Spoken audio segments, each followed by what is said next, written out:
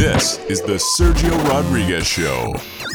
Welcome, everybody, to the Sergio Rodriguez Show, a show unlike any other.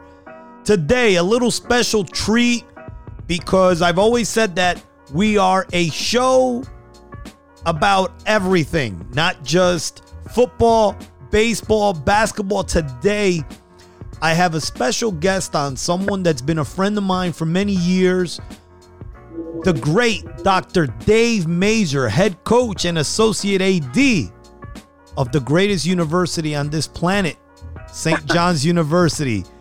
Coach Masur, how are you?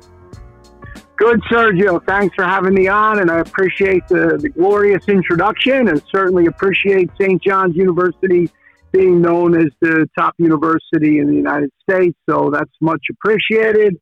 And a special thank you to you because I had the opportunity to have you coach my second child, Jesse, who just graduated from Stevens in Hoboken, Stevens University. And you were a fantastic mentor and coach for her on the softball field. So I wanted to take this opportunity to thank you for everything you did for her and many other young ladies out there in challenging them and improving them as athletes and people. I appreciate you. Your resume reads something made up. That's how good it is. 21 NCAA tournaments, 4 Final Fours, national title in 1996.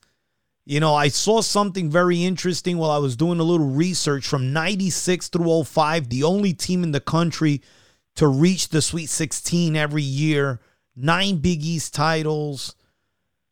Man, did you ever think when you got into coaching that your resume would be or ultimately end up this extensive?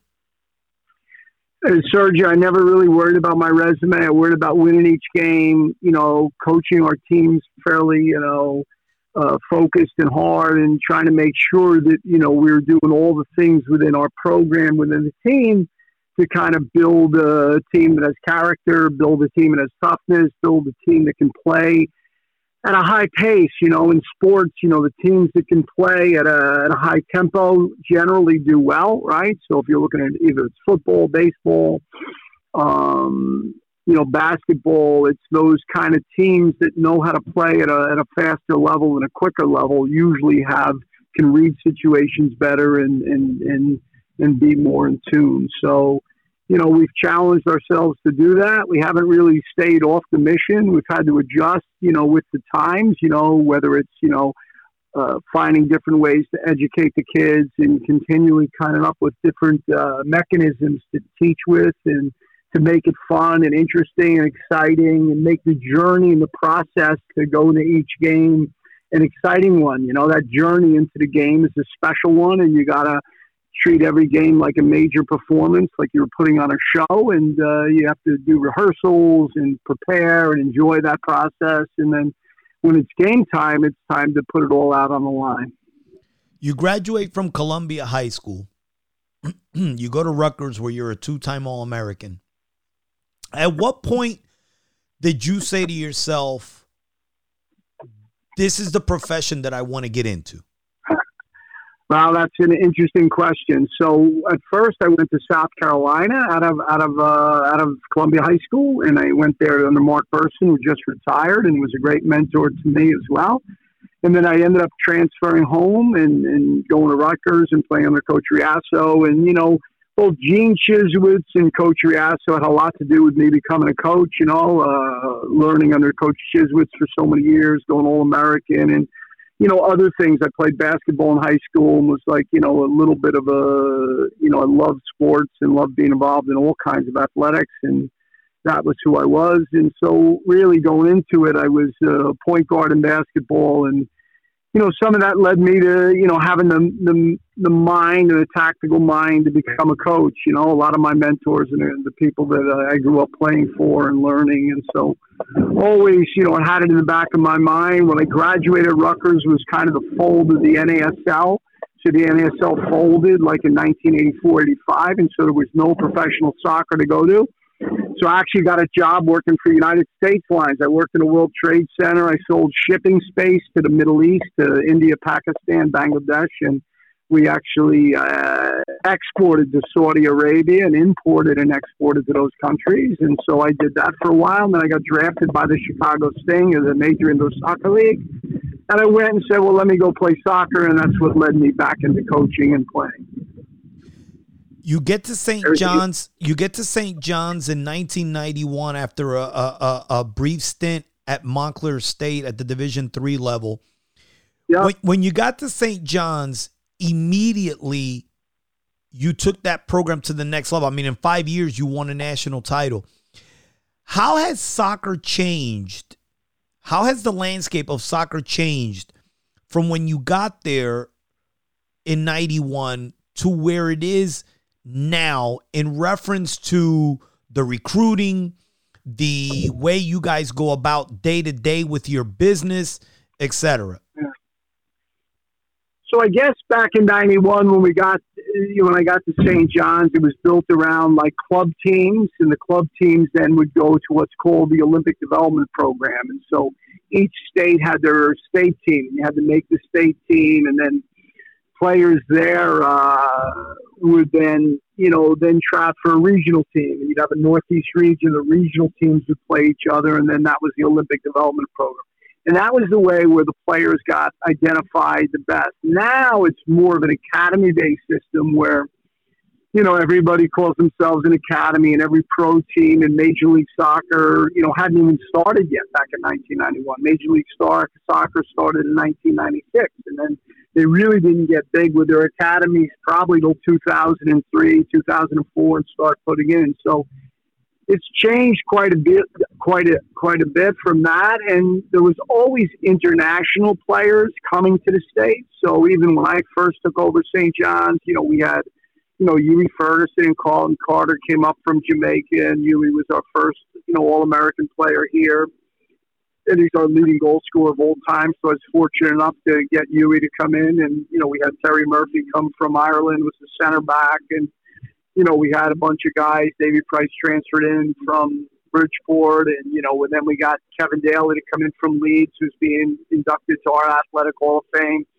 But they came through like word of mouth and contacts that you had and written letters. So now there's all these agencies, Sergio, similar to what you'd have in basketball and football overseas that, are sending players over here from Spain, from Iceland, from Germany, from England, from South America, from Central America, from Africa, from every country you can imagine, They're sending from Chile, and there's companies that work in all these areas. And their main goal is to foster some of the talent they have in their countries to the United States to begin. And France is a big one as well. I left that out. I shouldn't have left that out. So all those countries are coming to the States, and they're playing soccer here in Division I. And it's really created a scenario where, like in the ACC, back in the day where the ACC was the top conference, there was almost no foreign players in the ACC. Now the ACC has got a lot of foreign players. And so does every other Division I college in the country. And it's kind of created a little bit of a harder time for the American kid to find his way onto a Division I roster or even get a scholarship in Division I.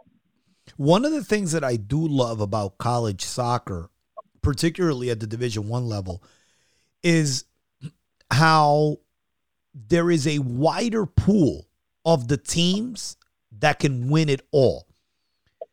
It seems that in most of the other sports, because of the disparity, I mean, it could be because of disparity of scholarship numbers, the tradition of certain programs, they tend to get the talent, and year after year, it becomes a championship centered around 10 to 12 teams. In soccer, if you look at the top 25 5 years ago to now, it's totally different. How unique is that for someone who's got a team that could win a national title every year that is not in what would be considered a traditional Power 5 conference?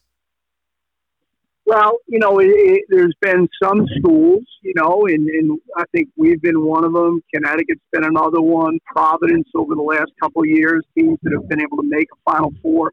Georgetown in particular in our conference has been, to 2 or 3 Final Fours now and just won the national championship. So those programs have done very, very well as a non-Power 5 school in the Big East, as far as making it to a Final Four and, a national championship. School like Seton Hall made it to the Elite Eight last spring and did really well. So there is room for those schools to kind of step up. Marshall, as you're well aware, just won the national championship. It doesn't come from a Power 5 conference. It is built on a lot of kids from Germany, a lot of kids from Brazil, and one local kid, and they got a very good coach who was able to put this all together and did a phenomenal job at putting the team together. And so there's been a huge influx of different programs. Akron, has traditionally been a very top soccer team. And it's been a top soccer team because the administration and coaching and support behind it is very strong, and so they're able to then try to get out and get some of the top talent both here in the United States and then, of course, internationally, So, and we've been, part of that group for many, many years, and we're trying to still maintain that. So, as far as resumes and things like that are concerned, I'm more focused on what are we doing today and what's our next, assignment, and how do I make our team better, and how do we continue to try to win these games that are becoming very, very tight across all of the Division I soccer landscape. Speaking about this season, 8-3, 3-1-1 in the conference. Seton Hall tomorrow, and then you have that game with the number one team in the country, Georgetown, looming. Yep. I know you're going to give me the coaching cliche about not looking ahead to Georgetown, right? I get that, especially after Seton Hall's run last year. They're not doing that great this year in the league. They're 0-4, but obviously in the Big East, anybody can beat anybody. The disparity between the top team and the bottom team is not very, very wide. But when you guys have games like this Georgetown game looming ahead, do you worry that the kids are going to also look past Seton Hall? Because let's be honest, you need this game you're sitting in the 4th spot right now. You could jump PC if you can win this game. So I don't think, look, it's not about jumping anyone. We have to win each game in front of us, and every game is really a tough match. And the only thing we'll look at is we'll have a stretch of games. We'll have 3 games in basically 6 days or 7 days. That is a big deal. And, it starts with Seton Hall, and we put all our energy into that. And we know Georgetown's around the corner. We have to travel down there, and then we have to come home to Marquette, which has done very well in the league this year and has won some games over some very good teams. I think in the league this year, both Seton Hall and Creighton haven't won a game, but were picked to be like 2nd and 3rd in the league, and both teams are perennial national powers, especially after last season. And, we played Creighton, and it was a tight game, and we ended up winning at home. But, we had to, take advantage of a little slight miscue on their part to get that one. And we know each and every game is going to be tight. And, we unfortunately lost in double overtime to Providence for our only loss. And Providence was losing to Seton Hall 2-1 and ended up coming back and scoring 2 very goals late. And, we just know that all these games have been decided by, a little play here and a little play there. And so our focus and our energy, has to be right for each and every match. How weird has it been because of COVID? You couldn't play last year, your regular season. You ended up playing it in the spring. How weird has it been playing in the spring and then having to ratchet up again essentially 4 months after the season ended? What have you guys done different? How did you prepare different? And how are the kids reacting to that? I think they like it. It's a lot of fun. It was a lot of fun to play in the spring, and it was really enjoyable. And, the kids then go to summer league, and then they take hopefully a little bit of time off and get themselves, a little more fit and organized to come in for preseason, and then we're ready to play again. I think the one thing we forgot is about, not the travel, but the game in, game out scenario. So now we're playing, Saturday, Wednesday, Saturday. It involves some travel. It involves, us going to Georgetown on Wednesday and being back here to play Saturday against Marquette. It involved us being at Connecticut and then, being home to Providence and then away at Villanova. So you have to be able to take those games in a cycle and, be ready to go. And it's a little bit like, some of the men's basketball schedule, but I think the kids enjoy it. It's a fun challenge and an opportunity to kind of prepare, quickly and readily and be ready. It'd be nice to be to have our season play both fall and spring. So if somebody gets injured, so our top forward right now, Tani Alawasu, who is Big East, Big East Offensive Player of the Year in 2019, scoring 14 goals, and he scored another 5 last spring, is out, hasn't played at all in his senior year, which is a shame, So we're having to overcome that obstacle, and we've done so, and we're looking to continue that. And we've had a lot of people step up and play well, and we're hopeful that will continue. Do you think your guys are going to have to win the Big East tournament to get into the NCAA tournament this year, or do you think that that the Big East can get more than 2 bids this year?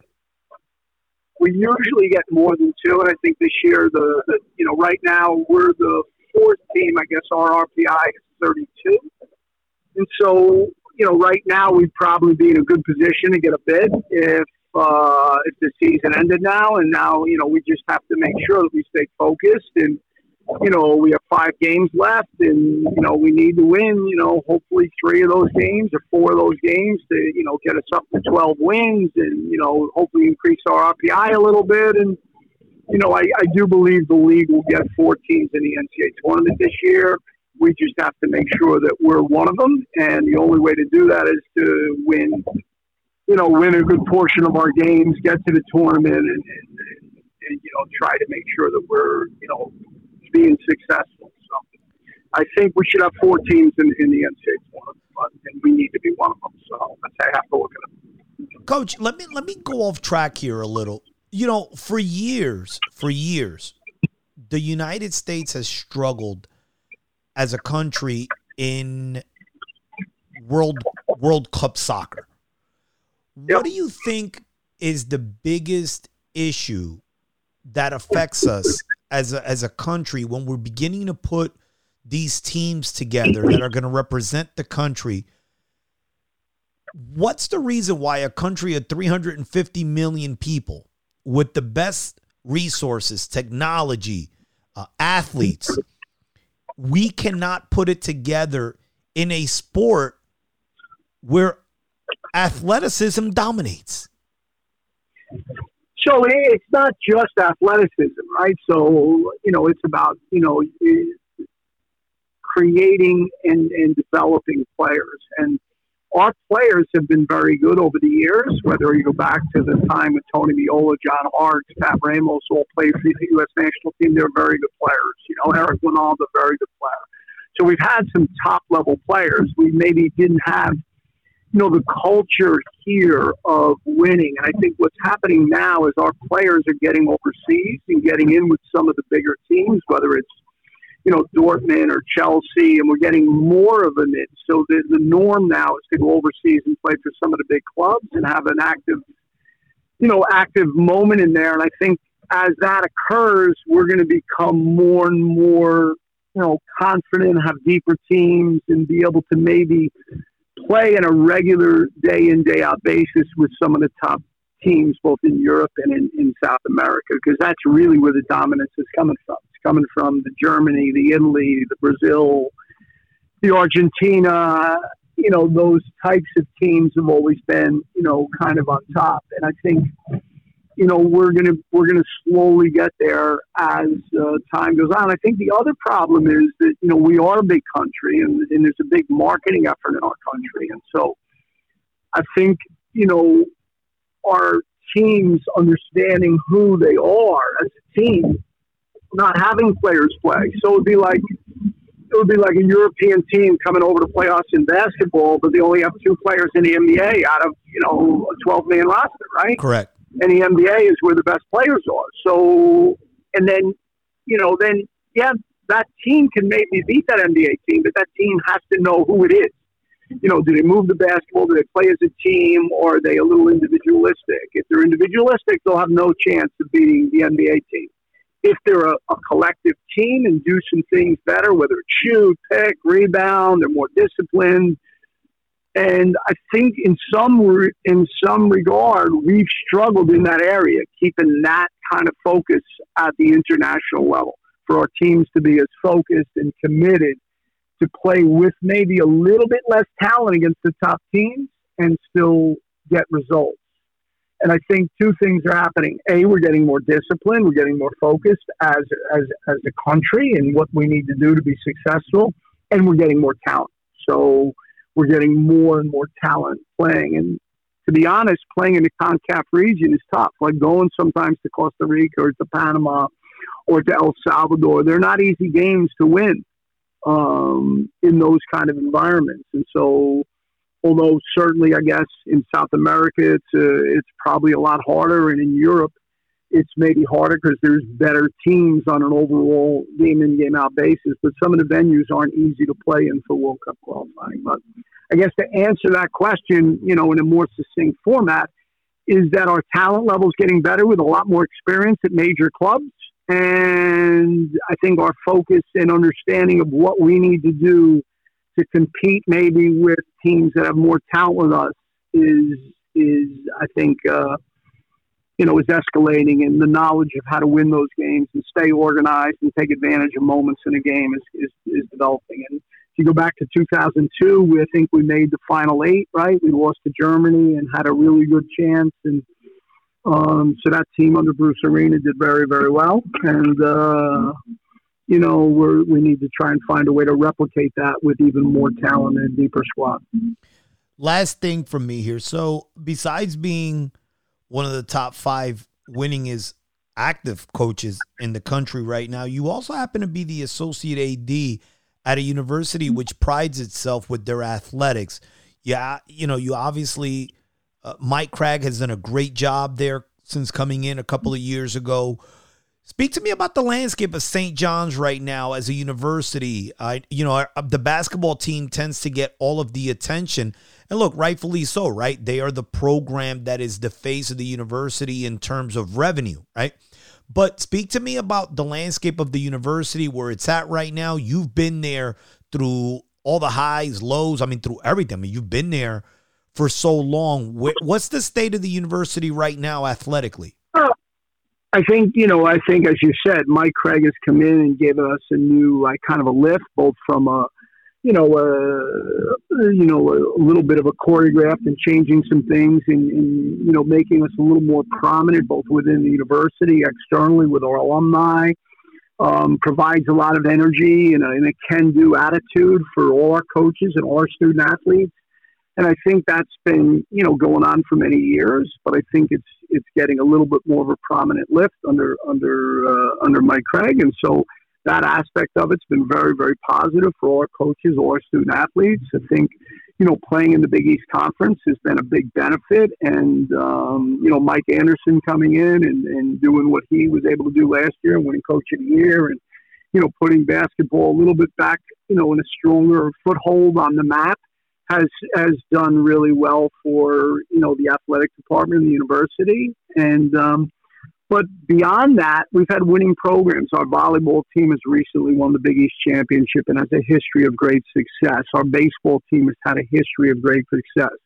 Our track and field program under Coach Jim Hurd, who just retired, has had, a lot of great athletes and winners. Our men's and women's tennis programs have always been on top and doing well. We've had great golfers come from our program. We've had women's programs that have had Big East Championship golfers, and our men's programs had the likes of Keegan Bradley and Swoboda, like guys that are, major players on the PGA Tour come through our program. I'm probably leaving out teams. Our women's soccer team has been perennially a a Big East contender and somebody that plays everybody super tough and does really well, and has recently won the Big East regular season championship a couple years ago. So, we're all teams are out there fighting on a day-in, day-out basis to contend. Our women's basketball team won the Big East championship about 4 or 5 years ago. So on a whole, we've had great success through, almost all of our programs at St. John's, and I've left out softball that had some great runs and was in contention for Big East championships, and I believe won one a couple years ago. So there's just been a renewed spirit amongst all the different teams, and teams are pushing each other up, and there's been a lot of great momentum for our athletic department, and Mike Gregg has made sure he flourished that, pushed it up to the top, listening to the student athletes and coaches and what we need to continually make us a more dominating presence, to give our student athletes a better experience and our coaches and our student athletes a better chance to win. Coach Masur, you're the best. I appreciate you taking a couple of minutes the day before a game, knowing how you are. I knew it was a lot. Because you started focusing on Seton Hall the day the Villanova game ended. But I appreciate you taking some time to be with me. All right. Thanks, Sergio. Much appreciated, and I'll talk to you soon.